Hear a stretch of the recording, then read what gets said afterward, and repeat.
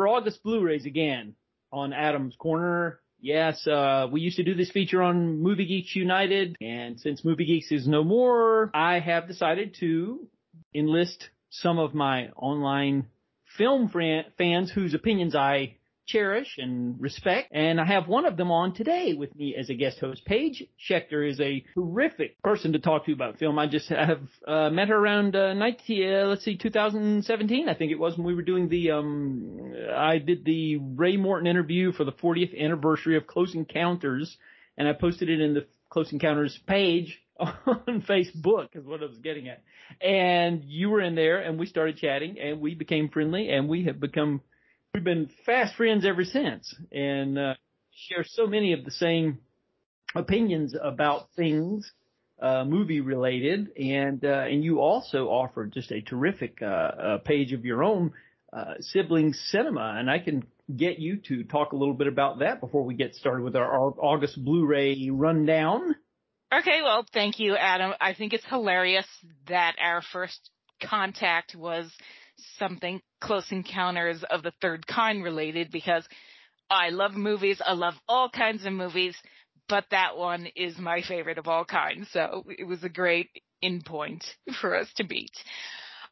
Sibling Cinema is sort of a media contingent that I do with my sister, Leia, and we have very different movie tastes.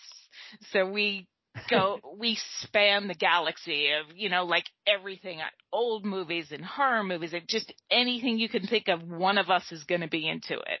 So that's why we started Sibling Cinema, and we're on Facebook and Instagram and Twitter, or X if you're calling it that, which it's hard to do, and Threads. And we do what we call 10-word movie reviews, because we both have full-time jobs and we both watch a lot of movies, but we don't have time to review every movie. So we created what we call 10-word movie reviews. And we do not just movies, we also do television. We, a few months ago, finished our full rewatch blog of the X-Files, which took us sort of 7 years to do, but we got through the whole series working on a rewatch together, and it's like our shining moment. But we still have our 10-word movie reviews, and we're always up for talking movies with anybody on any subject. Well, you guys are both really knowledgeable, and we have a lot of fun when we talk about it. I've talked to both of you at different points, and it's just always so much fun. But I think you and our tastes are more similar in some what I can have surmised over the years. And so, yeah, and it's always given me a sense of pride that I was able to get you the broadcast version of Close Encounters. Oh, my God. Seeking that for so long. And I found a copy. I'm so thrilled to have that. And out of all the versions of that movie I have, I still play that one because hearing the ABC Sunday night theme is part of the experience for me. So you getting that for me means everything in this world and any other world that exists. Well, that's I appreciate it. I'm glad it brought you some joy. Now, you have actually made the trek to Devil's Tower at some point, I believe, right? I have, and I wanted to do that ever since I saw the movie. As a kid, I'm sketching Devil's Towers on my notebooks at school and everything, and I wanted to go for so long, and about I can't even remember the date now, like 7 years ago or something, my significant other just said, let's go. And I'm like, well, we're going. And we went there, and it was amazing. I mean, Devil's Tower is an amazing place outside of the movie. Just being there it's an inspirational place to be. But we also found like these locations where different things were shot, and I don't want to play spoiler for anyone, but like seeing the spot where Roy and Jillian see the tower for the first time, I was amazed at where that was, and I climbed that hill and I said Jillian's line, and it was like, that was it. That's everything. Wonderful, wonderful. It's on my bucket list. I hope I get to do it someday. Oh, you have. You must. It's like I said. It's remarkable for being the foundation of Close Encounters, but it's really a very cool place to be. Yeah, I can just imagine. And, I'm so steeped in Close Encounters lore. I first saw the film, just to talk about Close Encounters, in February of '78, because in our small town that I grew up in, we were always way behind the curve, and it took things longer to come around, and so we finally got it in February of '78, and I was just blown away. I was always, Star Wars is the film that a lot of people talk about from that time, and I like Star Wars. I really do. I respect it, but Close Encounters was the one that resonated with me. It was just, something there that Star Wars didn't offer me that Close Encounters did, and it's just so special for me, too. Yeah, exactly the same, and a lot of Close Encounters fans feel the same way. I'm now co-moderator of the group that I originally met you in, and I also have my own our Close Encounters of the Third Kind groups, and what people say about that is the same thing. We like Star Wars, but Close Encounters impacted us in a different way, and that's why it resonates to this day. That's why it's still my favorite movie. Absolutely. I'm right there with you. It's just, it never gets old. I haven't seen it since 2017. Actually, I saw the 40th anniversary screening in IMAX on a huge, huge screen that we have here in our area. And it was a fantastic experience to see it projected that way. It was amazing. And so, but I need to get it out. I have the 4K, but have yet to crack that disc open, and I need to, because it's been 6 years. It's time. It is time. It is time. And then we'll be discussing it after that, I'm sure. Oh, yeah, absolutely. As always. Well, we'll get on with this. I want to be respectful of your time, too. And so we have these, normally the way we would do this on Movie Geeks United, rather, we would just go chronologically. I would usually start with some of the labels that have a large number of titles that are released, and that's Kino. There's just so many Kinos. I try to just get those out of the way right off the bat, and then I go chronologically after that. And so, and some of these you've seen. You stop me when there's something you want to comment on. I know a few of these that you definitely want to comment on, and there may be some others that I've forgotten you mentioning, so just stop me. But we will... I didn't actually get any Kino titles, full disclosure. It's kind of my own fault, I think. My contact there, he had sent the email back in July, and so I gave him my titles that I wanted to review, and the email got stuck in it just didn't go. It was stuck in my drafts box. Oh, no. Yeah, and so I sent it to him again, and I think that he got it confused with requests for another month. And so, they were running a little bit behind, I think, so I never got anything for August, unfortunately. But, we'll some of these I've seen and can comment on them, but we'll just go through them anyway. And we'll start with Strangers in the House, as a film from 1942, directed by André-Georges Clouzot, who would later go on to make The Wages of Fear, which was remade by William Friedkin, of course, as Sorcerer. And this was one of his early films, based on a novel by the eminent crime author Georges Simenon. Some of these names are really tough to get the tongue to wrap around, but anyway, and I apologize. Jamie always used to give me a hard time when I would mispronounce something, which happened occasionally, because I'm human, but anyway, on this Strangers in the House from 1942, you get a 2K restoration and a new audio commentary by Howard S. Berger and Nathaniel Thompson. And I'm luckily friendly with a lot of these people who do these commentaries. They are also online friends of mine, and they do great work. I want to vouch for these guys and gals who do these. So if you don't have these films and you're remotely interested in them, I would say pick them up for the commentaries, if nothing else, because you'll learn a lot. Outrage, directed by Ida Lupino. She was one of our earliest female directors. This is 1950, and they call it a controversial classic, one of the first Hollywood films of its era to deal with the subject of rape. And it was originally released by Paramount Pictures in 1950, and you get a new audio commentary here by film historian Imogen Sarah Smith. And there's Audie Murphy Collection, Volume 3. Audie Murphy was a decorated war hero who came back and had a film career after his service. Hell is for Heroes is one of his probably his most prominent film, but he had quite a few films that he made for Universal. He died in 1971. He didn't live all that long, but he kept pumping them out throughout the 60s, and there's several here on this Audie Murphy Collection, Volume 3, Hell Bent for Leather, Posse from Hell, and Showdown. And there's some interesting actors acting alongside Audie Murphy in these films. You get John Saxon and Felicia Farr and Lee Van Cleef and Vic Morrow, Zora Lambert, and L.Q. Jones and Royal Dano and Strother Martin and Dabbs Greer. I mean, that's a lineup there. That's great. That's a great lineup. Yeah. So anyway, you get a new commentary for Hell Bent for Leather by Toby Roan, and you get a new commentary for Posse from Hell by C. Courtney Joyner and the film historian Henry Park.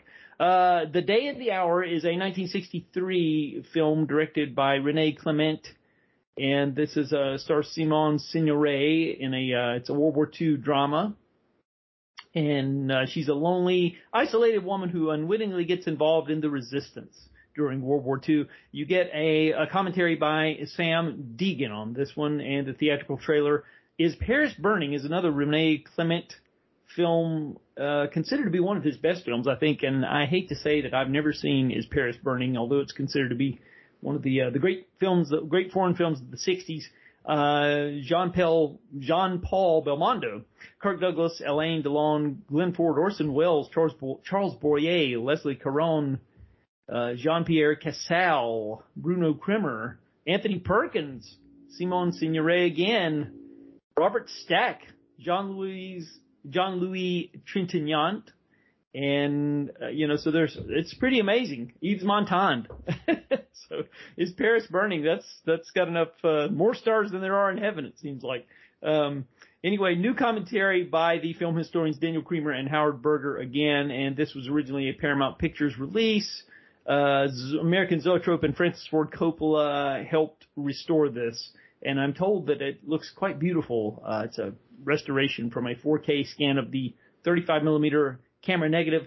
You get 3 Into 2 Won't Go is 1969 comedy about infidelity starring Rod Steiger and Claire Bloom, a middle-aged couple who the male counterpart, played by Rod Steiger, begins an affair with a 19-year-old hitchhiker, played by Judy Geeson. And so anyway, also starring Peggy Ashcroft. And this includes a television cut in SD. I'm assuming that they eliminated some of the more risque material for television audiences of the 70s when this would have been aired. And it's a new commentary by Troy Howarth and Nathaniel Thompson there. Pretty Baby, 1978, directed by Louis Malle. This is Susan Sarandon, Keith Carradine, and of course Brooke Shields.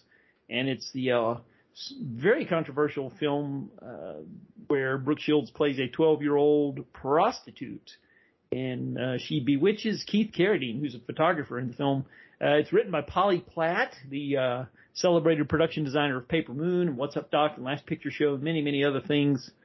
And you get a new HD master by Paramount from a 4K scan of the 35mm negative.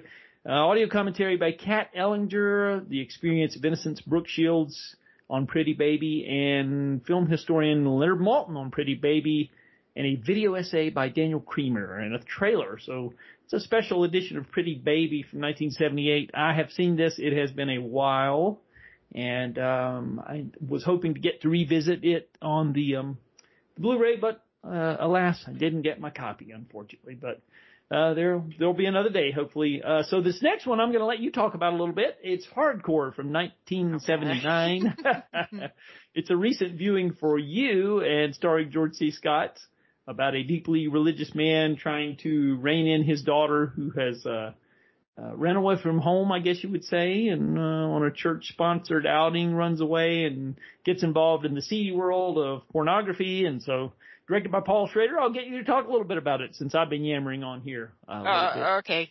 Well, I did not know of this movie before the list of releases came out. So I hear Hardcore, George C. Scott, Missing Daughter. You're thinking vigilante film, right? Well, my mind was thinking vigilante film. No, sex trade industry. Okay. It sort of plays like a John Wayne film, except I don't think John Wayne had anything to do with the sex trade industry like ever. But like you said, George C. Scott, religious man, he's a businessman, father of a teen girl, and he's still close with one of his in-laws, which is Dick Sargent from Bewitched. I finally know which Darren is which on Bewitched, so that's good. And his daughter, who didn't even know like the most routine kind of teen flirting games beforehand, goes to California on a church group trip and vanishes. And 60% of this movie is about George C. Scott trying to get answers in sex industry places. So he employs sketchy detective Peter Boyle for a while, and then he starts working with part-time porn actress, part-time peep show PP? That didn't sound right. Susan Hubley, who is looking very fetching and at times naked and or suggestively posed. She gives a really dynamic performance. I imagine it must have been really imposing to act against George C. Scott, but they get a really nice chemistry going, and it serves both of their characters very well. And if you want to hear my Sibling Cinema 10-word movie review for this, I can do that as well. Well, you go ahead. We're anxiously awaiting it. Okay. Just a note about 10-word movie reviews. We don't like to keep it in a box. Like it doesn't have to be the dictionary definition of a review. You know, sometimes we're funny, sometimes we focus on an aspect of it, and generally spoiler free. So mine was uptight businessmen and dubious babes should open a detective agency.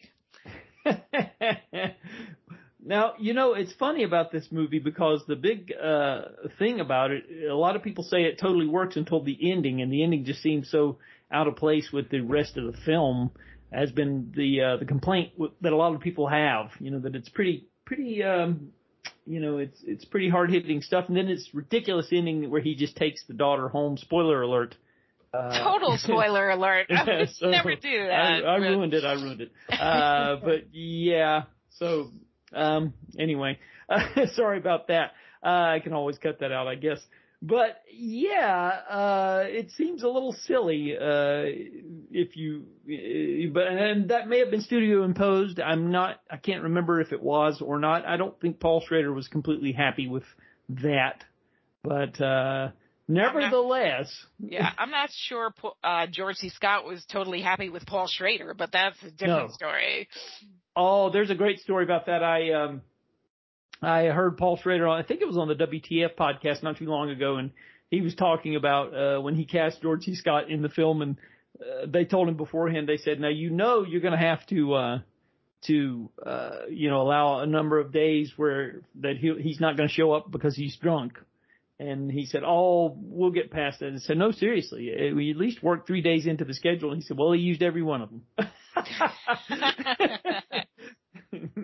So, he famously liked his John Q. Barleycorn, shall we say. So he surely did. Well, there's cinematography here by Michael Chapman, who the year before had done Invasion of the Body Snatchers. And there's the music is great in this film. Jack Nitzsche, who did the scores for many films, he started out, you know, as a session musician with the Wrecking Crew, and he was good friends with Sonny Bono, and then segued into a career as a film composer. And he did One Flew Over the Cuckoo's Nest and Cutter's Way, I believe he did. That's a terrific score.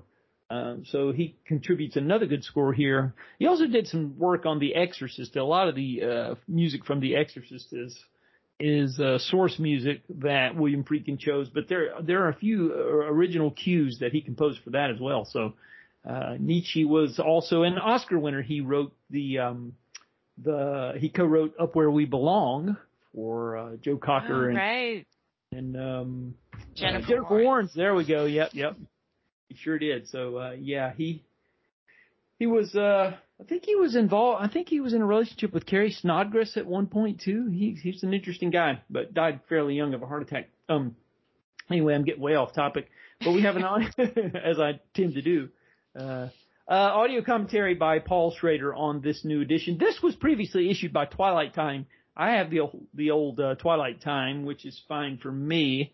This one has a new commentary by Eddie Friedfeld, Lee Pfeiffer, and Paul Scrabo, and the trailer. So you do get a few new extras there. But yeah, I have the old Twilight Time that's way out of print. So anyway, we have Monk, the complete first season, all 13 season 1 episodes, newly restored in 4K. I have watched Monk, on and off, but not religiously. I probably should watch it more of it. I've always liked what I saw, but I never did see the entire series, and I should. So, but you get all 13 season 1 episodes newly restored, and you get some featurettes. Mostly featurettes here are the extras that you get. And then we'll move on to 3 Days of the Condor, directed by Sidney Pollack from 1975.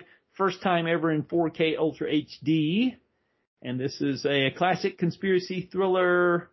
I think it's penned by William Goldman, I believe. I think so. I think it was. And, starring Robert Redford, Faye Dunaway, Max von Sydow, and Robert Redford is an agent who's attempting not to be killed by people who want him dead. And he has a romance there with Faye Dunaway, which some people say is a little, doesn't fit in the overall arc of the film. I had comments about this film. Okay, let's hear it. I just watched it again. I think the first 20 minutes of this film are brilliant. Mm-hmm. And it really sets the whole stage for what this is going to be. Like, the field office gets wiped out, and Robert Redford, out to lunch, is the only one who survives that. But then things get weird. Okay, the whole office is wiped out. Then things get weird. So there are a lot of things that give me pause after that. I still think it's a great movie, but one of the hard things is that there's a lot of World Trade Center shots in it. So for all of us, takes us back, which is hard to do. And there are small things like Robert Redford his character is really well read in this movie. That's what his job is, to read everything. So he knows about codes engraved in keys, but he doesn't know the area code of Washington, D.C. Okay, yeah, sure. Good point. And Faye Dunaway's character, initially very hostile and understandably frightened by him, but then she sleeps with him the same night. But then you think, okay, it's Robert Redford, so if you're going to do that with anybody, okay, I'll let that one have a free pass. So I have a 10-word review for this as well. Dazzling opening sets increasingly paranoid series of events in motion. Very good. That's a great summation. I couldn't have said it better myself. Very, very good. Yeah, it's this is not written by William Goldman. This is written by Lorenzo Semple Jr., I believe. Oh, right. I think I'm wrong about that, so I wanted to correct myself. Yeah. Well, now you're right. You were wrong. Now you're right. Yeah. Well, it's funny because Lorenzo Semple, everybody thinks of him as the king of camp because he wrote the 76 King Kong and the Batman television series and Flash Gordon, but he could turn in some less campy stuff, and 3 Days of the Condor is one of those examples. I think there's a couple of other examples you could cite. Maybe I want to say he did Parallax View also, but maybe I can't. I don't know right off the bat. But anyway, you get a documentary here about Sidney Pollack, 59-minute documentary that I've always wanted to see, and I guess I'll still want to see it because I didn't get the disc. So it's 59 minutes long, as I said. More About the Condor, a 2003 featurette that runs about 25 minutes. And you get a new commentary here by Steve Mitchell and Nathaniel Thompson, and the archival commentary by the late, great Sidney Pollack. So there you go. This next one you can talk a little bit speak to a little bit, I think. Staying Alive, 1983. Staying Alive. Infamous sequel to Saturday Night Fever, getting a first ever 4K Ultra HD release. I'm not even sure using the words guilty pleasure for this movie would be like the right verbiage. It's not good, but it's immensely watchable. You know, it's so you have Stallone walking down the street, bumping into John Travolta. You know, just these moments that are just like, oh, I like that. One of Finola Hughes' early performances. She's a phenomenal dancer, but her acting is like. Yeah. And she got so much better on General Hospital, 5 daytime Emmy nominations. She became a great actress, but in this, not so much. I've seen this many times. I really enjoy not liking this movie, I guess is the best way to phrase it. Oh, that's too funny. Do you have a 10-word review for this one? I'm curious. No, I have not done a 10er on this yet, but I should put that on the to-do list. Oh, you got it. Yeah. Mm-hmm. Absolutely. Well, you know, it's funny because a lot of people think of this film as a failure. It was not, actually. I mean, obviously, it didn't make the kind of money that Saturday Night Fever did, and it didn't have that kind of cultural resonance either. But it did pretty well. Paramount had previously released that year Flashdance, and between Flashdance and Staying Alive, it did pretty well. And there's also a top 10 single from the soundtrack of that film by Frank Stallone. Right, Far From Over. So there is that, and I believe there was a top 30 from the Bee Gees. The Woman in You, I believe, got to number 29 or something like that, I believe. And so, I think the Cynthia Rhodes duet was like on the adult contemporary charts. I think you're right. That's a good point. Good point. Yeah. So there's all of that. Cynthia Rhodes would go on to marry Richard Marx, I believe, right? Correct. Yeah. Yeah. For a while. Not and anymore, of course, she was in Dirty Dancing, which everybody knows that dancing movie. Yes. Of course. Well, if you were a fan of Staying Alive, and Staying Alive has an interesting history on home video, obviously VHS and DVD releases, but never a Blu-ray release, ever, domestically anyway, and it just made the leap to 4K Ultra HD, skipped Blu-ray altogether, and it has been, there's a new HDR Dolby Vision Master from a 4K scan of the original negative, courtesy of Paramount Pictures, new commentary by David Del Val and Ed King. And this is pressed on a 100 UHD 100 disc. And for just to get a little technical, get a little geeky with the tech stuff here, the bigger the disc, the higher the bit rate and the better the picture. So a 100 disc is about the maximum size that you can get in terms of the bandwidth on the disc. And so this should be a stunning transfer. If you're a fan of this, I would say. Can I just add that making the leap is the perfect words to use, because John Travolta literally making a leap is part of this story. He has to do this huge jump, and it's so perfect. Well done, Adam. I didn't even know that I was doing that, and I'm glad you pointed it out. This is true. Yeah, yeah, you know, I'm kind of like, it's technically, you know, as far as the critical merits of the film, I'm with you on that. It's somewhat of a guilty pleasure. Saturday Night Fever is a terrific film, one of my all-time favorites, and I've often said that if I could be a character in real life from any film I've ever seen, it would probably be Tony Manero, because I love to dance. I'm a big dancing type of guy, and the kind of dancing he does is I'm all about that. And so I just would love to be able to live that life for a brief, I think it would get old, but you know, for a little while it would be fun. But yeah, and we also have to mention Julie Bavasso returns in this as well as his mom. Right. We have to remember that. So yeah, and Kurtwood Smith, just a couple of years before his turn in RoboCop, also turning up in this. So, yeah, and you also get a home video preview trailer that was originally on the VHS tapes, I think, and 4 TV spots. And speaking of Finola Hughes, a new interview with Finola Hughes. Yeah. There you get it on there. So, Staying Alive being issued again from Kino, and we're down to the last of the Kinos, and you have an anecdotal story that'll tie right into this one, Malone. Starring Burt Reynolds from 1987 and starring Cliff Robertson, who's also in our previously mentioned 3 Days of the Condor. But you've got Lauren Hutton, Scott Wilson, Cynthia Gibb, Kenneth McMillan, These are great. This is a great cast in this. Malone from 1987. He's an ex-cop, ex-CIA, looking to leave his past behind and start a new life in the Pacific Northwest, but his dreams of living the quiet life soon go up in smoke when he stumbles onto a military conspiracy led by a local millionaire played by Cliff Roberts. And you get a new commentary by Steve Mitchell and Nathaniel Thompson in a theatrical trailer. I never saw this film. I remember when it came out. It was at a low point for Burt Reynolds' career. It was before Evening Shade, but after he had kind of torpedoed his career. I don't know, some people say purposely, with Stroker Ace, and City Heat wasn't much better. And so there were some low points in the career of Burt Reynolds around this time. So, and there was Stick. Yeah, that was the other one that he did in 1985, which he directed that one, but again, got pretty bad notices. And Malone is another one of those that, but you know, there are fans. I know my previous co-host on Movie Geeks United was a big fan of Malone. So, but anyway, you have a story. I'll let you tell it related to Burt Reynolds.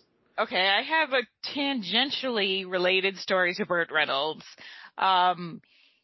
The person who got Burt Reynolds into acting after he got injured playing football for Florida State was a man named Watson B. Duncan III, an amazing professor, just inspirational. Like, he's the kind of guy who can speak in hushed tones and still have a room of 300 people enraptured. That's how great he was. So he was Burt Reynolds' professor, and he said, you know, Burt Reynolds was at a low point. He was feeling really low. What am I going to do with my life? And Watson B. Duncan III got him into acting, which is, and he's credited him for this in, you know, at award shows, in his biography. This is not new material, but Watson B. Duncan III was also my professor, and I got to interview him the year he won another of his Teacher of the Year awards, because he used to just rack them up, and they named the auditorium after him at Palm Beach Junior College and everything. But I interviewed him about how he got Burt Reynolds into acting, and just the most amazing professor. And it's a great, thing to have in common with Burt Reynolds, I'd say. Oh, that's fantastic. That is a good story. That's very interesting, I think. Yeah, I mean, you know, because it's amazing, you know, we tended to, well, I don't know if people do it as much as we used to, but, you know, we put these people up on a pedestal, but they're just people, you know, and they have to come from somewhere. And so that kind of humanizes them in a way when you meet somebody who was pivotal in their formative years. So, yeah, I think that is a good story, a very interesting. Well, when Movie Geeks was going, we had tried to get him on there, Burt Reynolds, on our show for years and years and years, and just weren't having any luck. And then finally, lo and behold, he just said yes. He was promoting, I think, The Last Movie Star or something. That one of those. Oh, that I love film that movie. That was a really good movie. It was a good swan song for him. And so he came on in the fall of 2017, and one of my colleagues on the show interviewed him, and I thought he did a pretty good job. He was we didn't know what to expect, because he's known to be mercurial at best. And so you didn't know what you were going to get. He could be a little surly at times, but he was completely he had told us, I think, 30 minutes, and we said, okay, we'll take whatever we can get. And he went on for nearly 90, I think. He was having such a good time. Oh, that's wonderful. Yeah, and he was apologetic for some of the things that he had, you know, for the stuff he had said about Paul Thomas Anderson and Boogie Nights, and I think they came to blows during the making of fisticuffs during the making of Boogie Nights. I think it was pretty bad, and he apologized for that in our interview that he did with us. And so he was, he seemed to be a little humbled by, I don't know, by age and time and life. I don't know, but it turned out to be one of his final interviews. I don't think he did any. He died just a year after that. So yeah, so we were lucky that we got him on there just before it was too late. And so you just never know about these people. Right. They're getting up there. So yeah, well that covers all of the keynote titles that we had, and so we'll get to the Criterion stuff right quick, and then we'll get to the regular chronological titles, and we'll try to run through these real quick. The Criterions, there was a box set called Dim Sum, Well, actually, it's Bo Widerberg's New Swedish Cinema is the box set I was referring to. Sorry about that. I'm getting a little ahead of myself. It was a collection of this. Bo Widerberg is a Swedish director, and he did some Western films in the 60s. And I think the films included here are The Baby Carriage, Raven's End, Elvira Madigan, Adeline 31. And so all of those 4 films are included in the set, and you get new restorations, new introduction to Bo Widerberg by the filmmaker Ruben Östlund. Boy and the Kite is a short film that he made. It's also included here, and Swedish TV interviews with him from the 60s and behind-the-scenes footage, essay book.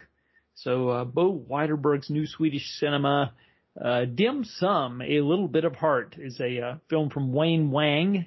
His follow-up to his debut film Chan is Missing, which was an indie film that made quite a splash in 1982. I can't say it really. I tried.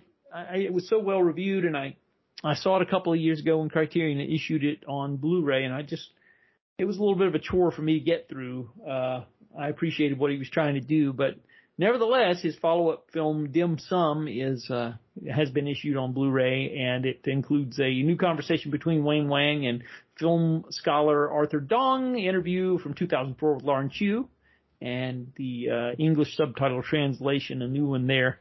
On this, you get we also have Dry Longzo, a rediscovered treasure of 1990s do-it-yourself filmmaking. Colleen Smith's Dry Longzo embeds an incisive look at racial injustice with a lovingly handmade buddy movie murder mystery romance. And so that's what it was billed as. I didn't get a review copy of this one either, although I'm aware of the title. And you get a new conversation between the filmmaker there and film scholar Michael B. Gillespie, short films and trailer. And then lastly but not least is one of the final films from Akira Kurosawa, Dreams, which also features an appearance in an acting role by Martin Scorsese, who also was one of the producers of this film, I believe. It's one of the final films of Kurosawa, 1990. It's based on some dreams that he had over the years, and it's his interpretation of these in a cinematic way. It has previously been issued on Blu-ray, now getting a 4K Ultra HD release for the first time ever. And it doesn't have any new bonus features, just the Blu-ray bonus features being carried over, which include a feature-length documentary on the making of the film from 1990 and another documentary from 2011 by his longtime translator. That covers all of the Criterion releases, and we'll get on with the other titles, as it were. And Guardians of the Galaxy Volume 3, that was a Disney release, 4K and Blu-ray on that. If you're a fan of those type of things, you know who you are. I didn't see it. Can't really comment. Same. Okay. But I don't think anything you or I say about Guardians of the Galaxy is going to change the world. So we're not going to change anybody's mind about anything. Exactly. So we'll just leave it right there. Ferris Bueller's Day Off getting a first ever 4K release, courtesy of Paramount. Now I know you can talk about this one a little bit. So actually, I have something to bring up. Sure. Ferris Bueller's Day Off. Do you know not everybody loves this movie? Not everybody likes this movie. Right. I used to work with somebody who really detested it, and his point being Ferris is always disobeying authority, breaking laws and whatnot while he's having a good time. I get that, but it's like escapism. When we were kids, we couldn't do anything against authority, not against teachers, not against principals, not against anybody. Yes. Ferris Bueller sort of did that for us, and so that's why I think the majority of the world does love it. But I was like amazed the first time I heard someone say, I don't like this movie. Well, it's funny because, when they had Matthew Broderick on the Gilbert Gottfried's Amazing Colossal podcast, the first thing out of Gilbert's mouth was, I really don't like Ferris Bueller's Day Off. And Matthew Broderick was kind of taken aback. He's like, oh.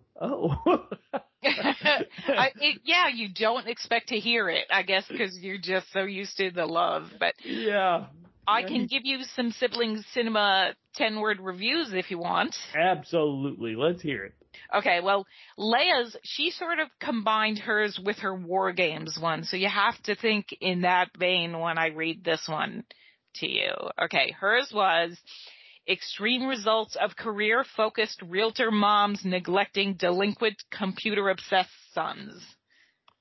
So I think she nailed it there. And mine was, oh yeah, we Camerons need a little Ferris more now. I like how you get the yellow "oh yeah." Oh yeah, so very clever, very clever. Yeah, that song had been previously issued, I think, and kind of come and gone, and it came back and was released as a single. I think it charted here in the States. So from what I remember, I know I bought it. Whether it charted or not, I can't remember. I don't have my chart book with me, but I think I had the 12-inch vinyl single of that, I must say. So, nice. So I believe I did. Yeah, so this is a great-looking transfer of Ferris Bueller's Day Off. I put it up on my projector, and I looked at it a couple of weeks ago, and I must say they did a really good job. It's tricky with the 4K stuff. Sometimes they leave too much grain in. I haven't looked at Weird Science yet, but my son actually got a copy of that. He bought a copy of Weird Science, and he said it's really, the grain structure is kind of clunky on that, and so it's almost a little too much, too film-like. And so it's tricky getting these transfers just right, but I think they did a really good job with Ferris Bueller's Day Off because there's enough grain there. It has a little bit of a film-like appearance, but not to the point where it's distracting. And so, and all these extras have been previously issued. You get, Getting the Class Together, the cast of Ferris Bueller's Day Off, the making of Ferris Bueller's Day Off, who is Ferris Bueller, the world according to Ben Stein, the vintage Ferris Bueller lost tapes. But the interesting thing here is the commentary with director John Hughes. Now that had been basically removed from all editions and reissues of Ferris Bueller per John Hughes' wishes.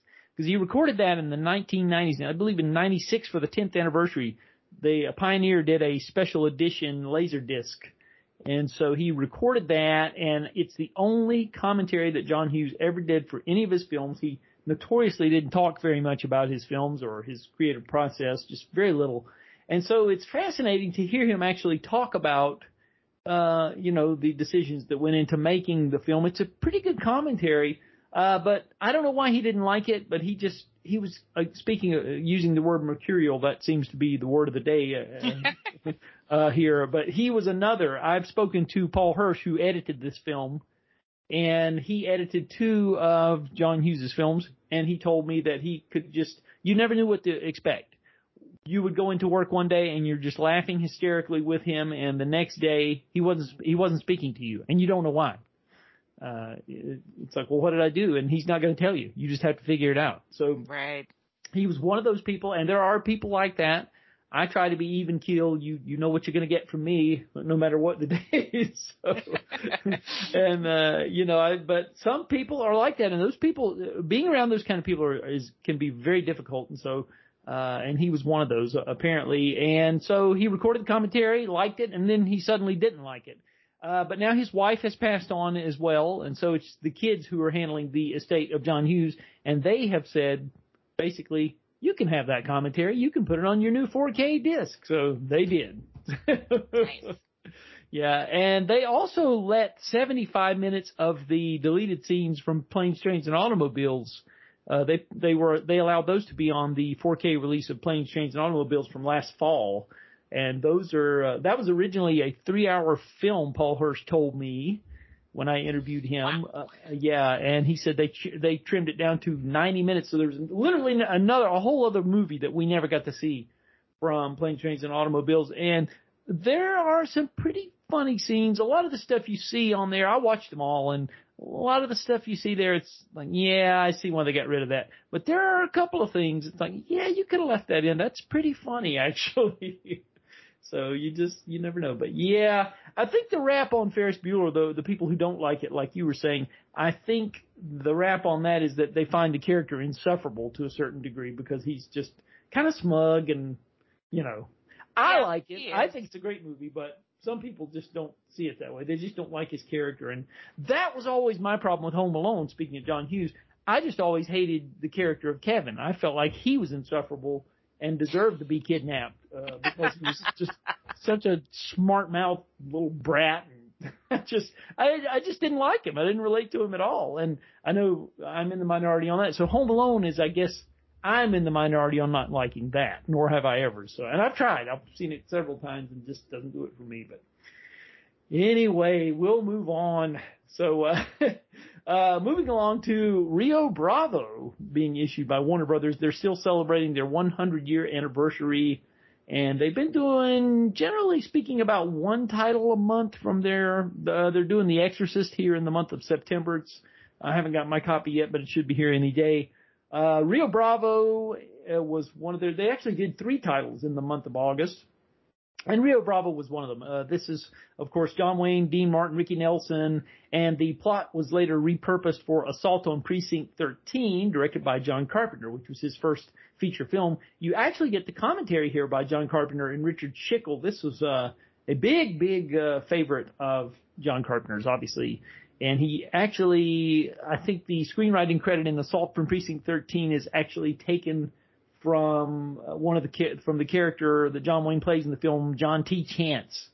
So when you see the John Carpenter film, that's he actually used that moniker as the screenwriter, as it were. So anyway, Rio Bravo is a very relaxed film for anybody who's not seen it. It's 2 hours, 20 minutes, directed by Howard Hawks. It takes its time getting where it's going. Also worth mentioning that it's co-written by Lee Brackett, who wrote The Empire Strikes Back. Or co-wrote The Empire Strikes Back. So that's another thing to talk about here as well. And a great score by Dmitry Tiomkin, who is an excellent composer from that time period. But yeah, it reminds you of a Tarantino film, and Tarantino's always said that he loved Rio Bravo as well. And you can see he uses that structure in a lot of his films because it doesn't get in a hurry, going where it's going. It's not so much about the plot, it's about hanging out with the characters. And Walter Brennan is really funny. He kind of brings comic relief to the film as well, and he's terrific. And Angie Dickinson is the female interest in the film, and it's a really good movie. It just doesn't get in a hurry going where it's going, and you need to know that going in, that it's kind of a hangout movie, as they call it. So, but if you haven't seen Rio Bravo, I would say pick it up or watch it, stream it, whatever. It's worth your time. Because it's a good movie. And so, yeah. Another of the Warner Archive titles would be East of Eden, starring James Dean, of course. And one of the 3 films that James Dean made in his short life. Short, brief career. Giant was released, I believe, last year or the year before that in 4K. And this year we got Rebel Without a Cause back in April, and we have this one now. East of Eden, a lot of people, the rap on East of Eden has been that it was nominated for Best Picture, but it lost to Marty, starring Ernest Borgnine, and a lot of people say, well, it should have won because it's a superior film to Marty, and it's just, it's John Steinbeck and this, that, and the other, and I am a big fan of Marty. I still think Marty deservedly won. It's the little film that could. It's a sweet, sweet little film. Borgnine is terrific. I like East of Eden, but I just don't think it's quite as good or relatable as Marty. But I will say, wasn't it On the Waterfront that year too? I think that was the year before, actually. Oh, the year before. Yeah, 54. Yeah, I believe it was 54. I can't remember what all was up for Best Picture in 55, but I do know Marty and East of Eden were 2 of them. And but yeah, you're close. You're very close. Well, I'm remembering from Quiz Show some kind of On the Waterfront Marty thing. Right? Yeah. I know what you're talking about. I can't remember that what that was, but I know. Yeah, that does come up in there. You're right. Elia Kazan, of course, the who named names. His career kind of went down after this when during the House Un-American Activities hearings, and so his name was mud for calling out communists. This was right before all that went down, I think. So, but his career was riding high. I think he did have a couple more successes. Speaking of, he also directed On the Waterfront. There you go, same director. That's it. We're tying it in. It just came up. That's it. Good job. There is a tie in there. Yeah, and he also, of course, did A Face in the Crowd with Andy Griffith. Absolutely terrific film, by the way, and incredibly prescient. Just amazing. If you haven't seen A Face in the Crowd, just I can't run to get that one. So it's amazing how topical it is, even though it's nearly 70 years old. So yeah, but you only get the commentary by Richard Schickel here on this East of Eden, but a terrific transfer, I will say. And so, we will, that's enough said about East of Eden, but it's basically, as I said, John Steinbeck novel, and James Dean just craves the love of his father, played by Raymond Massey, so much, and he just can't seem to get it. And that's essentially the plot of the film. Enter the Dragon is the third of the Warner Brothers titles, being released in 4K Ultra HD, and I don't know if you've ever seen Enter the Dragon, but I will say that I made the terrible mistake of having watched Kentucky Fried Movie first. And it features this parody of Enter the Dragon right in the middle of the movie called A Fistful of Yen. And once you've seen that, there's no going back, folks, I'll tell you, because you can't take this film seriously.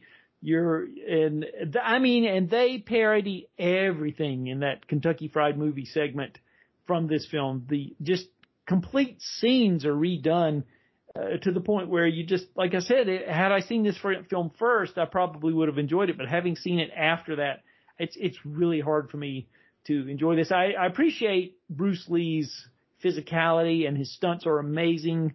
John Saxon is good, also always he is. And, but it's just, I don't know. It's a tough one to watch and take seriously. I don't know what else to say about it. It's sort of like, to tie in some other thing we talked about already. If you saw Airplane's disco scene before Saturday Night Fever, like it would. Terrific analogy. Yes, absolutely. It's right there with it. Absolutely. So Enter the Dragon is a tough one to watch after you've seen that. And so anyway, don't see the parodies first, ladies and gentlemen. I guess that's what we're trying to say. We're giving you advice. So we'll move on. Nightbreed has been issued by Scream Factory in a collector's edition, which includes the director's cut on Blu-ray. I don't think they had the original negatives available for a 4K on that, but they do have a 4K of the theatrical cut, Blu-ray of the director's cut, and all of the previous extras have been ported over as well. I never saw Nightbreed. I know that's a Clive Barker film. Always been kind of curious about it. I hear the director's cut's pretty good, but the theatrical cut, he was never happy with it. It was compromised, and so there you go. Well, Leia has a 10-word review if you would like it. Let's hear it. Okay. Murderous shrink framing patient isn't the weirdest part of story. Well, I have been warned. Consider me We've warned. all been warned, yes. Yes. One of these days, I didn't get a review copy of this, so I can't really speak to its quality, but anyway, so we have Two Guns starring Denzel Washington and Mark Wahlberg getting a 4K release. I saw this theatrically. I thought it was okay. It was kind of forgettable, kind of vaporized right after you left the theater. So didn't get a review copy on this one either, but I'm not crying about that. I don't think I would want to sit through it again. Cinderella has been issued in 4K from 1950, the original animated classic. And Beauty and the Beast has been issued as well in 4K.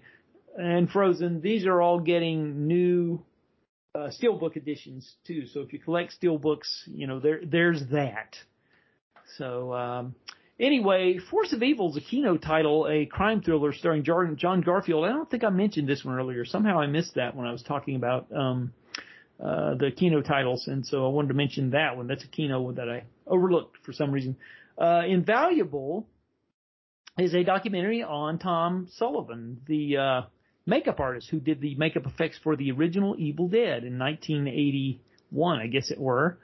And it's billed as the true story of an epic artist. And this is getting really good reviews. I still haven't gotten a chance to open mine up and watch it. It's being issued by Synapse Films. and edited and directed by Ryan Mead. And you get some bonus materials here, bonus documentary about the life of filmmaker Josh Becker, and an In the Spotlight interview with Tom Sullivan from 1989, and a few other featurettes. His work on The Evil Dead was pretty amazing, I have to admit, the original 1981 Sam Raimi film debut. So, this is probably good stuff, I would say, but invaluable, the true story of an epic artist from Synapse. So we'll move along here to August 4th, Razorback, being issued in 4K. This is the pig, the Australian pig that's killing people, I think, starring Gregory Harrison, I believe. You probably remember at least seeing it in the video store at some point. I don't remember that at all. Really? Okay. It's about a wild, vicious pig terrorizing the Australian outback. And the first victim's a small child who's killed, and so an American TV journalist is the next victim, and her husband starts to search for the truth. It's directed by Russell Mulcahy, who would later go on to do, he was a music video director, obviously. Highlander, yeah. That's what he would go on to do. But he cut his teeth doing those Duran Duran videos, and so it was kind of a big deal at the time, I remember, because they said Russell Mulcahy's making his film debut about this this pig that's terrorizing the Australian outback, but it never didn't do much in America. I don't know what kind of box office results it had, but it was filmed in Australia, I believe. But anyway, Umbrella Entertainment putting this one out in 4K. I've never seen it, so I can't vouch for it. But anyway, there's a new documentary. Speaking of Duran Duran, there's a new documentary about their concert they did out in Hollywood last year called A Hollywood High. So that has been issued on Blu-ray. And then we move along to August 8th with Swamp Thing. I know you can maybe talk about this one being issued in 4K from MVD. Well, I can give you a 10-word review from Leia. That's what I can do. Okay, here we go. One little kiss, and she has a protector for life. That's true. That's a good way to put it. Yeah, this one turned up on cable quite a bit when I was growing up. And I remember when it came out in theaters when I was in 6th grade, and I wanted to see it, and was curious. I knew who Wes Craven was, even when I was in 6th grade, because he had done, I think at that point, The Hills Have Eyes. I had not seen any of his films except Deadly Blessing. I saw that on cable, I think. But anyway, I knew that it was a PG-rated Swamp Thing, was a PG-rated Wes Craven film, which was not like him, because I think everything he had done up to that point was hard R. Right. And so this was the family-friendly Wes Craven. I remember I was a regular reader of Fangoria magazine, and this was mentioned in there. And so, but I didn't see it theatrically. But then when it turned up on cable, I saw it quite a bit. The big deal about this new 4K edition of it was when it was first released on DVD by MGM in around 2000 or something like that, 98, 99, maybe, yeah, I would say around 2000. They accidentally put out the unrated international cut, and they billed it as the PG theatrical cut. Well, the problem here is that Adrienne Barbeau is topless in the international cut. Yes. So kids were popping this thing in, and the parents thought it was kid friendly, and things were popping out. Yes. They were indeed, yes. Well, quickly MGM withdrew that version, and they put out the proper PG version and apologized profusely. But the thing is that the unrated cut became incredibly valuable on the collector's market, and so for years and years it was going for a couple $100 if you had that DVD. And now it has been included in this new 4K edition from MVD Rewind, as part of the MVD Rewind collection. And you get an audio commentary with Wes Craven moderated by Sean Clark on the PG version, and you get an audio commentary with the makeup effects people, and you get Tales from the Swamp with actress Adrienne Barbeau. She was married to John Carpenter at the time this film was made, and it was filmed not far from where I live. I'm in the Charlotte, North Carolina area. It was filmed in South Carolina, in the swamps therein.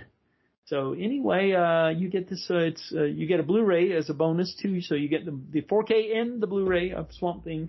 Just want to talk about that. And let's see, Fast X. I didn't see this one either. I'm assuming you didn't either. No. No, I think I'm done with Fast and the Furious. I've seen a couple of them, but I think I've reached the point of no return on those. Nevertheless, it has been issued in a collector's edition with being billed as over an hour of bonus features, including scene breakdowns with the director. And so I think the last one before this is the one where they went to the moon or something, and so it's yeah, it's well, you know, there's an audience there, I guess, but nevertheless, so we have The Gate and The Mist. I think those are being issued. Let's see, The Mist is actually a Walmart exclusive, but being issued by Lionsgate. And you're getting, it's two cuts of the film. You get the black and white and the color version. This is Frank Darabont's The Mist. And then you get The Gate. I think that may be another Lionsgate Walmart exclusive. It is from 1987. So Walmart getting in the collector's game there. And you get a Smokey and the Bandit 3 movie collection, all three of them on Blu-ray together in one set. I'm a big fan of the original Smokey and the Bandit. I don't know about 2 and 3. I don't know if it's worth your... Well, I have 10-word reviews from both of us on all three of these movies. Oh, well, please grace us with those reviews. We want to hear. Okay, so the 1977 original movie, here's Leia's. Charming chase car driver picks up bride hitchhiker. Wackiness ensues. And then mine for that one was, for better and worse, this put Reynolds in fast lane. Okay, so Smokey and the Bandit 2, from 1980.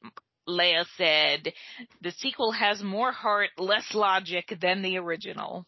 And I said, like Charlotte, I haven't forgotten misplaced affection for silly sequel. Charlotte was the elephant in the movie, just to sort of explain the haven't forgotten portion of the 10-word review there. That movie was on HBO a lot, and I think it's why we saw it so much and retained some affection for it. All the movies you saw as kids on HBO are movies you like. And part 3 from 1983, Leia's was Hollywood desperately crying out for a decent father-son movie. And mine was, even Gleason can't save something stupider than Buford T's son. So that's your Smokey and the Bandit 3-pack from Sibling Cinema. Oh, that's good. That's good. Yeah, I mean, you were talking about Charlotte, the elephant that they're transporting in the second film. I just remember that the Statler brothers had a huge hit called Charlotte's Web that was written specifically for that film, for that. Oh, right. Yep. Yeah. Oh, my goodness. Yeah, the things we remember. And then the third one, the only thing I remember is there's a scene where I think it's Jackie Gleason and his son, and the car just completely stops on the railroad track or something, and he says, what's the problem, Daddy? And he says, gas. And he said, must have been that pizza you ate for lunch, Daddy. He goes, no, the tank. I forgot to fill up the tank. Lowbrow humor at its finest. Indeed. Yep. So, anyway, subtle it ain't, as they say. Well, anyway, Go Tell the Spartans, starring Burt Lancaster. Burt Lancaster is a U.S. major who reluctantly obeys an ill-advised order to send a detachment of South Vietnamese troops and American advisors to a former French outpost that's been peaceful for years. It stars Craig Wasson in an early role. It may have been one of the first. This is before Ghost Story and Four Friends and Body Double, some of the later ones that he would do. I found it to be a little bit of had a TV movie vibe to it. It's vaguely interesting, but it's a little slowly paced. Burt Lancaster's good in it. It came out at a time when there were a lot of Vietnam War films. I think there were like a total of 5 that came out that year. There's Coming Home and The Deer Hunter and The Boys in Company C, Go Tell the Spartans, and what was the other one? Seems there's a 5th one, but I'm drawing a blank. But anyway, there were like 5 in one year, and this was one of them. So anyway, MGM releasing this one. No extras on this one, but it was it was good to see it. I'd always heard about it and heard good things, and I was glad to finally get a chance to watch that one. And so we're moving along, and I know you can talk about this one, Asteroid City, coming from, let's see who the distributor is on that one. That's Universal, yes. So you take it away. Well, the funny thing is we were talking earlier about how much we have in common movie-wise, and this is where we diverge. Wes Anderson, you're over there, I'm over there. Totally different opinions on Wes Anderson. I admire his abilities, though. Let me get that clear. I think he is a terrific filmmaker for what he does. It's just some things just aren't for you. It's no reflection of the person's talent, and I would certainly want to make that clear. I think he's a very talented filmmaker. It's just not for me. It's just not for you, right? Yeah. And that's what really all movies are, that either they touch you or they don't, and you can't force them to. Like, I never got into E.T., which is a whole separate discussion. Yeah. But I understand, you try, you want to like something, and then you just don't. Mm-hmm. For me, Asteroid City was, speaking of things that you want to like but don't, I didn't really love the French Dispatch after loving every single thing that came before it from Wes Anderson.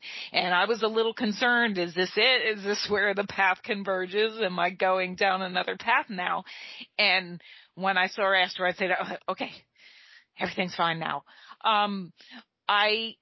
Asteroid City is the latest movie in which people try and compare Close Encounters of the Third Kind, one of our favorite movies, to another movie. And it just doesn't work. Like, Nope wasn't Close Encounters, and Asteroid City isn't Close Encounters, But people have this need to, say things are like other things to sort of draw a picture of what the movie's like. And I understand that, but again, I don't see it. But I was thrilled with how Asteroid City played. I think it has a lot to say about how we lived during the pandemic and post-pandemic, and the distance that people have from each other. And I think without saying it, that's what Wes Anderson is talking about a lot in this movie. I thought it was beautiful. I love the music in it. The acting, of course, is wonderful. And I have a 10-word review for you. So it is: return to again and again like a favorite travel destination. And I will be happy to be going back to Asteroid City time and again, like I did with all the other non-French Dispatch Wes Anderson creations. Very good. Well, you sell it well, if nothing else. Yeah, my son saw this one. He's more of a Wes Anderson fan than I am, and like I said, I have seen quite a few of his films, not all, but I've admired the aesthetics of them for sure, and his abilities. But like I said, just sensibilities just don't mesh with mine, and that's where we differ, but certainly talented, I would say. So, yep. So even a flawed Wes Anderson is probably worth seeing.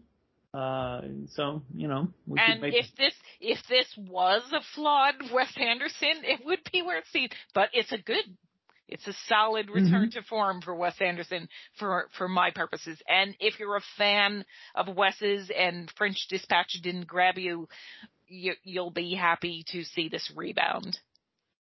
Good to hear. Well, see, I knew I would need your expertise on a few of these titles that I hadn't seen. So that's one. So you're bringing it to the plate. Well, we'll move along to the 70th anniversary edition of Roman Holiday, starring Gregory Peck and Audrey Hepburn. This was the 1953 film. I think it might have been the one that put her on the map. And it stars Gregory Peck as a newspaperman that falls in love with her.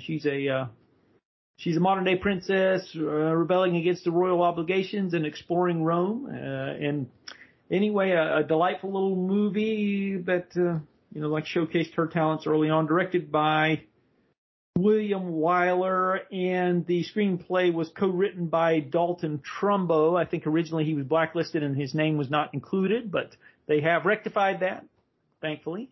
So anyway, he got his due. You get some featurettes here with Leonard Maltin discussing it. There's behind the scenes stuff, a little featurette on Audrey Hepburn and her time at Paramount and Dalton Trumbo and his time at Paramount in the 50s. So, and like I said, you get the 4K Ultra HD upgrade, which it's beautiful just to look at. So Roman Holiday from Paramount.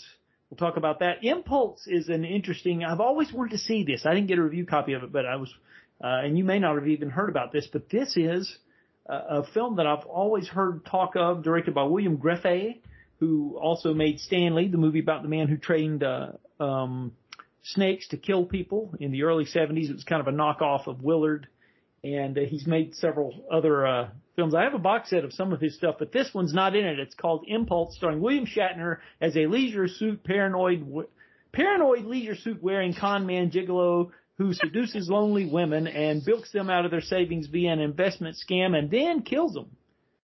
And then, man. The daughter of one of his, the women of an attractive widow, her daughter, becomes suspicious of his motives. And so they say this is pretty interesting, that he's, it's good cast. William Shatner, of course, so Ruth Roman and, Harold Sakata. I think he was the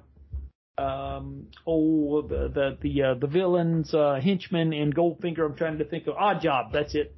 Yeah, he's in this, James Dobson. So, yeah, I've always wanted to see this. I'm tempted to blind buy this one, to tell you the truth.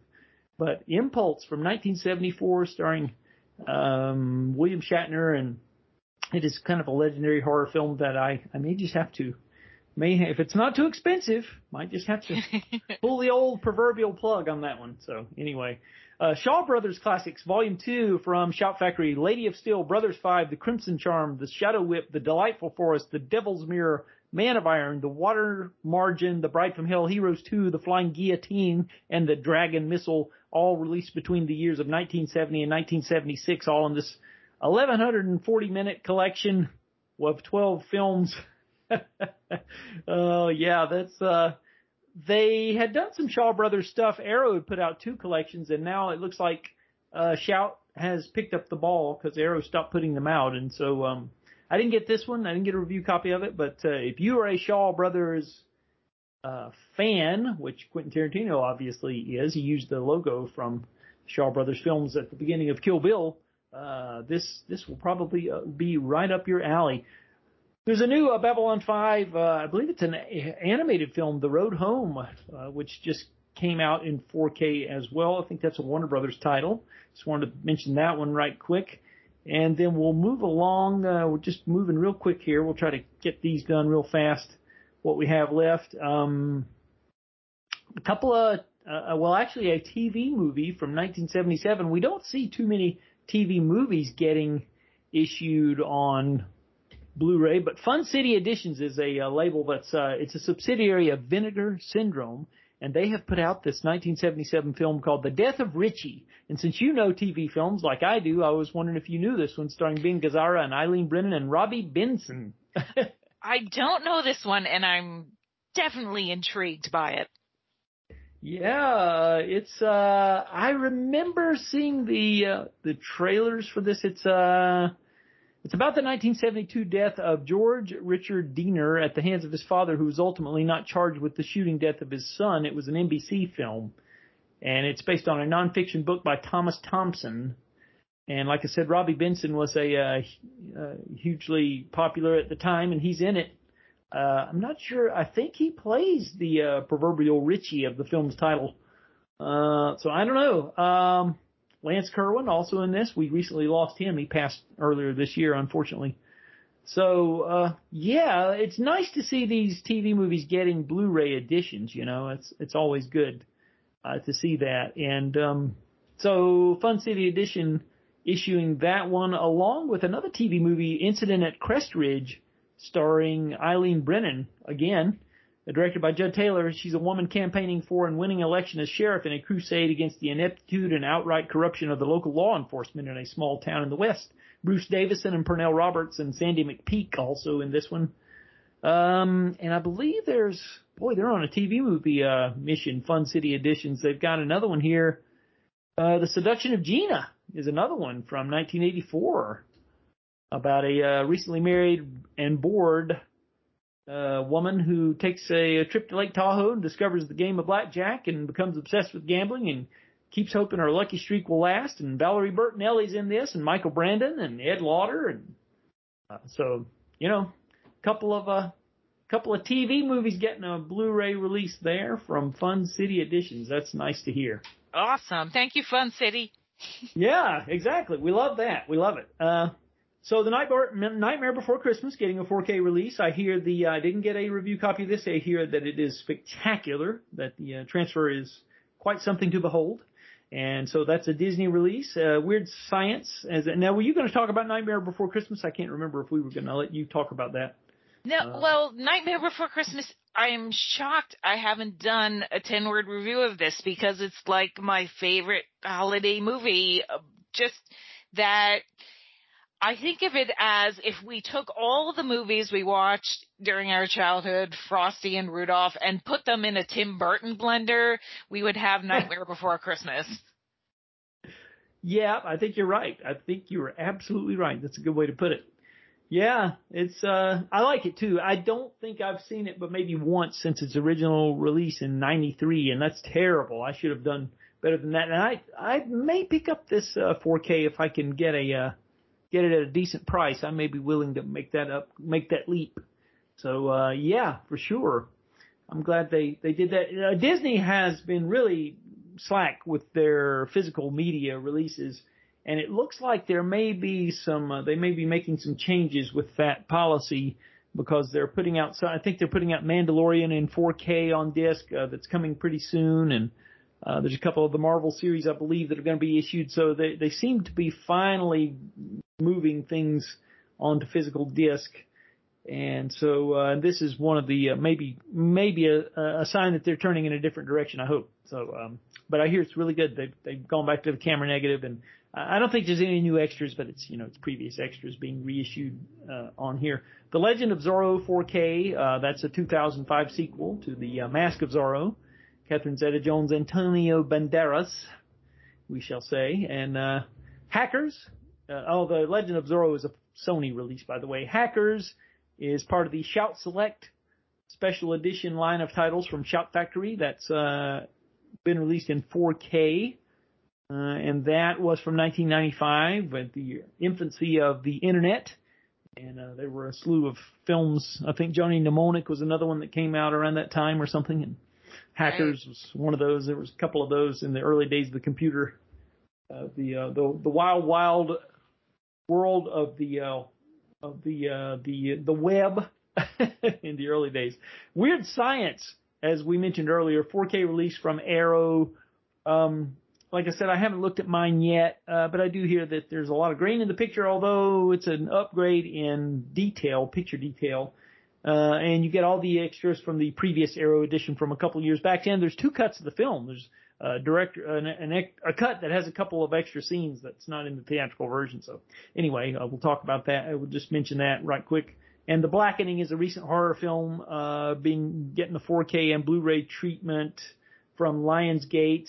And then I'll get you to talk about this one, the moment we've waited for, Coma from Scream Factory, from 1978, getting a Blu-ray release in a special edition. Yes. All right. Coma. Bring on Coma. Yes. Thrilled to see it. This is another one of those movies when I was a kid was on HBO all the time. And so I would watch the HBO East screening and then, 3 hours later the HBO West screening starts. And it's one of my favorite movies with Jamia Bougeot. There's a doctor who finds some wronggoings on at the hospital she works at. And there's great people in it. Michael Douglas plays the girlfriend role. Richard Widmark is the man in charge who you never know what he's up to. He comes off simultaneously as good and bad at the same time. And Rip Torn's in it, and Tom Selleck has a little cameo in it, very important cameo. It's a tremendous movie. So the story I wanted to tell about this is that Brian Fuller, the genius behind Pushing Daisies and Hannibal and Dead Like Me and so many more things. In 2019, he posted a photo of Geneviève Bujold from this movie, from Coma, on his Twitter, and I responded with how much I love this movie, and long live Susan Wheeler, the main character, even without her appendix. Then he responded to me that Coma was one of his first favorite movies as well, and that Dr. Susan Wheeler is a hero and a genius, even without her appendix. And then I added, I still watch it once a year just to see Susan get after it, and he just liked the post. And it was amazing to just have a brief interaction with someone whose own projects mean so much to me, but we have the same base. We both come from the same place, and he loved Coma and I love Coma, and everybody who watches it should love Coma. Absolutely. Yeah, it's a terrific film. And like you said, it has a real feminist agenda on its mind in a good way. And we like that. Girl power. Yeah. Girl power. Absolutely. I'm all with that. So, yeah. And my 10-word review for this was: first-rate 70s thriller fosters an irrational fear of OR8s. Very good. Yes. Well, yeah, it is a great movie. There's not much I can add there. Been a big fan ever since I first saw it. And, it's Michael Crichton doing what he did best. He was a great novelist, but also a good director as well. So, and and that great Jerry Goldsmith score, which is, it's always been interesting because there's not a note of it heard during the first hour of the film. And then suddenly the last hour is where it kicks in, and so powerful. And like a building that is a bad guy, you're at the Jefferson Institute. That building is scaring me. Yeah. Exactly. I think they filmed that at the Culver City Studios, I believe, over in what's now, I think Amazon owns that now, I believe, over there in Culver City where MGM used to be. I think that's where they shot that, inside one of those sound stages over there. I wondered, I think they had quite a few extras they had to employ to be the hanging corpses there. Oh, man. That must have been production design earned their paycheck there. Oh, yeah, absolutely. And I think Victor J. Kemper was the cinematographer on that. He's still around. He's in his late 90s. He also did Pee-wee's Big Adventure and National Lampoon's Vacation, I believe so. Yeah. So anyway, we'll move on to Ralph Bakshi's animated film from 1981, American Pop. This is an interesting film. I used to see this one on cable quite a bit when it first came out. It's an R-rated animated film that traces the evolution of pop music. And it got pretty good reviews. The soundtrack has music by The Doors, Janis Joplin, Jimi Hendrix, Mamas and the Papas, Leonard Skinner, Pat Benatar, Lou Reed, Bob Seger, many more. And it got, like I said, generally positive reviews. There are no extras on this disc, but it's a terrific transfer on this new Blu-ray of American Pop. And it culminates, spoiler alert, in the evolution of pop, in the creation of pop music. That's where this all goes during the last segment of the film. But it's done with rotoscoping, where they trace real people and then animate them. So it has an interesting style. This is the same director who gave us the Mighty Mouse television series in the 80s that was somewhat controversial because of things that were placed in there, little things that he jokes. Subliminal. There you go. Subliminal. You're saying it best. Subliminal placing of certain things. And then you had Fritz the Cat was the other one he did. So yeah, I'll get that out. So okay, we're winding down. I promise.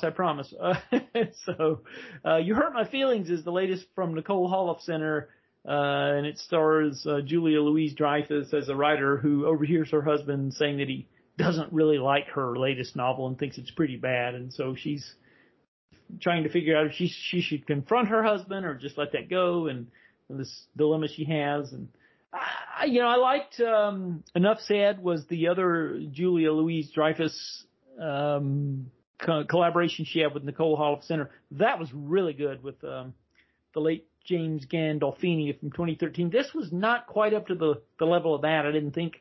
I saw it theatrically. It's okay. It's fine. Nicole Holofcener is always interesting, but just not quite as strong as the last collaboration those two had. So, but anyway, worth seeing if you like her work, and I do. The Flash was released in 4K and Blu-ray from Warner Brothers. That was a notorious flop this past summer. Some people say that it's not too bad. Others say that it was, that it's all over the place tonally. I don't know. I haven't seen it. But nevertheless, it has been issued. Bride of Chucky, Seed of Chucky, Curse of Chucky, Cult of Chucky, all being given 4K releases courtesy of Scream Factory. And getting those upgrades. Gorgo from 1961, one of the great giant monster films that I loved as a kid. Getting a 4K release from Vinegar Syndrome, and I hear it's pretty spectacular, the transfer on this. And it's an interesting film in that it takes place in London, and they capture this giant creature, only to find out that, and even when that its mom is on the loose as well, when its mom comes to find the baby, as it were. And so but mom and child wreak havoc on London in this film. These giant monsters. But if you love giant monster films, it's definitely worth your time. It's real short too. It's only like 80 minutes or something. So, yeah. So, anyway, Vinegar Syndrome, speaking of them, Killer Condom from 1996, which is, some sort of I'm not even sure what this is about. It's, but I remember seeing it when we did our recent list of films released in 1998. It was only released stateside here in 1998. But it's something about a condom that kills people. I think it's a horror parody or something. But anyway, I'm seeing teeth in the photo from it. But anyway, not really sure. Just wanted to mention that Vinegar Syndrome's issuing that, and the recent comedy starring Jennifer Lawrence, No Hard Feelings, getting a Blu-ray release. I think that's maybe Lionsgate or Sony, not sure. Hustle and Flow from Paramount, getting a 4K upgrade from 2005. And Battlestar Galactica getting, Hustle and Flow is Paramount, by the way. But Battlestar Galactica is a Universal release, getting a 4K upgrade. This is the theatrical version of the 1978 pilot for the TV show Battlestar Galactica. And so that gets a 4K upgrade. The last horror film starring, I think that is Carolyn Monroe and Joe Spinell. It's horror. It's a New York taxi driver stalking a beautiful actress attending the Cannes Film Festival coincides with a series of violent killings of the lady's friends. I remember seeing this featured prominently in Fangoria magazine back in the day. Severin Films putting this out in 4K. New Fist of Fury is an Asian film. It's Arrow release. I had a press release here in front of me. A young kung fu master is hired to help protect the local martial arts school when it comes under attack by the Japanese. And this has trailer, gallery, image gallery, new feature commentary, new video essay, and just fold-out poster is a bonus here as well. And then we'll just a couple more things. I keep saying that, but really I am getting to the last. The Life of Emile Zola, which was stars Paul Muni, and it's a dramatization of the it's the Dreyfus Affair, which was Zola was he was the champion of the oppressed who relentlessly campaigned to free wrongly convicted Captain Dreyfus, played by Joseph Schildkraut, who later would turn up as Otto von Frank in The Diary of Anne Frank. And this is directed by William de Terrell and features a music score by Max Steiner, original classic Warner Brothers shorts, Mal Hallett and his orchestra, and Taking the Count, and the Lux Radio Theater broadcast, audio only, from May 8th of 1939, and the original theatrical trailer. So I think this was won an Oscar. Yeah, first. It was Warner Brothers' first Best Picture Academy Award winner, so a pretty big deal. The Life of Emile Zola. So, yes, want to mention that. Promising Young Woman being issued by Universal. That was the 2020 revenge thriller starring Carey Mulligan, and my favorite film of that year, actually. I really liked it a lot. And I rewatched it, and it holds up. It's really good stuff. I can't wait for her new film. The director of this, Emerald Fennell, has a new one coming out this year, and I'm really curious to see what she does next, to be quite honest. City of the Living Dead. This is a Lucio Fulci. He was that Italian horror film director, and he did quite a few of these gore fests, and this is another one about a priest who hangs himself and opens the gates of hell inadvertently in the mysterious New England town of Dunwich. Oh, I hate it when that happens. Duh, don't we all? This is true. But yeah, City of the Living Dead getting a 4K release. New commentaries by Sam Deegan, Troy Howarth, and Nathaniel Thompson. Interviews with some of the stars, Q&A, image gallery, trailer, all kinds of archival extras here. So City of the Living Dead from 1980, and that is a Cauldron Films release. And we have Elizabeth. Now, I think you've seen this one, starring Cate Blanchett. Maybe you can speak to this one. I have seen Elizabeth. I think Elizabeth... Okay, you know how the Academy Awards comes around and you root for your favorites, and you know it's really meaningless if somebody wins or doesn't win because it's like a Hollywood back-patting sort of event. I think the maddest I ever got about someone winning and someone not winning was when Cate Blanchett didn't win for Elizabeth, but Gwyneth Paltrow won for Shakespeare in Love, because I thought the difference in performance was like so amazing. Cate Blanchett started this film, Elizabeth, as a naive girl. She ends up as the Queen of England. Okay. In Shakespeare in Love, Gwyneth plays a woman who not really pulling off being a guy, despite the fact that everybody in the film seems to think she's a guy. And I was so perturbed about this. And even the ensuing Oscars that Cate has won has not, softened the blow of this. I was really, really mad about it. I think Cate's performance in this is transformative. I mean, it starts in one place and ends completely somewhere else. And I just thought it was a performance for all time, not just for 1998. Awesome. Yeah, it's quite good. You're right. And I totally agree. She is spectacular in this role. What did you think of the sequel, or the prequel, I guess it was? It wasn't. I thought that was good, but that didn't have the kind of range that this did. I mean, it wasn't taking her from somewhere to somewhere. That was her sort of building on it, and she's wonderful, and it's interesting. Some of the history that may or may not be true aside, it was still interesting, and it's great to see her continue on in that role after you've invested. She makes you invest in her in the first film. So by the second film, you're with her, no matter what she does, good, bad, or ugly. Yeah, that's true. Yeah, she is definitely well cast there, and I want to go back and rewatch this because, again, it's another one of these I saw when it first came out, and I just, for whatever reason, never got around to revisiting, and I need to do that. And this is a Universal release, as is the last one I mentioned, Promising Young Woman. I don't know if I mentioned that it was a Universal release, but both of these getting 4Ks, upgrades, and there's a Making of Elizabeth featurette, and a commentary with the director on the Elizabeth 4K release. And we'll just run through a couple of these, and we'll be done here. We have Gay Paris from 1962, an animated film co-directed by Chuck Jones, the legendary Warner Brothers animator. And this stars the vocal talents of Judy Garland and Robert Goulet. And this was a big deal because it was the first time that an A-list talent had loaned their voice to an animated feature film.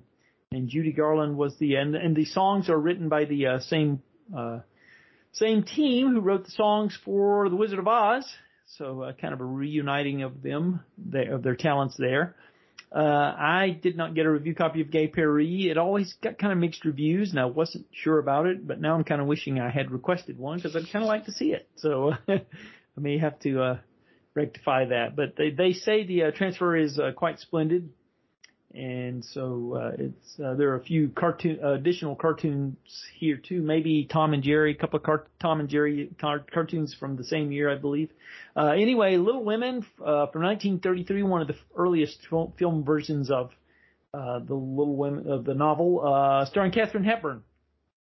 Here, that's a Warner Archive release, as is Gay Paris. Wichita from 1955, a CinemaScope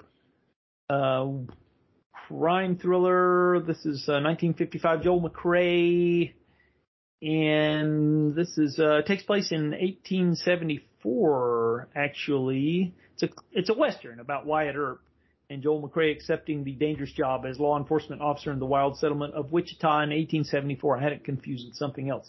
So anyway, Jacques Tourneur, who had previously directed the Cat People, the original, he directs this. Also co-starring Vera Miles and Lloyd Bridges and Wallace Ford and Peter Graves and Edgar Buchanan. So, and the complete story of film. This is one I did receive a review copy of, and it's quite good. I'm still making my way through it. It's a 15-hour documentary on the history of film from its earliest inception up until the digital age. And it's directed by Mark Cousins, and it's really thorough. He covers it decade by decade with each chapter, and there's a beautiful book here that comes with it, and just a lot of terrific archival footage and some interviews. And so the complete story of film is a Music Box Films release. If you're a serious film fan, I would recommend picking that one up. And Spin Out, starring Elvis. This is 1966. Elvis doing what he does. He's a race car driver in this one. His professions change from film to film, but the plots remain the same. And this is another so one. do the songs. Exactly. So anyway, Elvis and Spin Out, the Warner Archive release, and this the transfer, I'm told, is quite splendid on this. Father's Little Dividend, which was the sequel to Father of the Bride from 1950. The original Father of the Bride, I believe, was 1950. This is 1951 sequel. They put this into fast turnaround after the success of the first one, and you get Spencer Tracy and Elizabeth Taylor returning, and pretty well regarded, I think. But yeah, I have a 10-word review for this. Okay. And I think it follows along what you just said. Affection retained in first film pays off handsomely in second. Very good. Yeah, a long time since I've seen this one, but I remember it being quite charming for what it was. And I guess that will pretty much cover all of the August releases.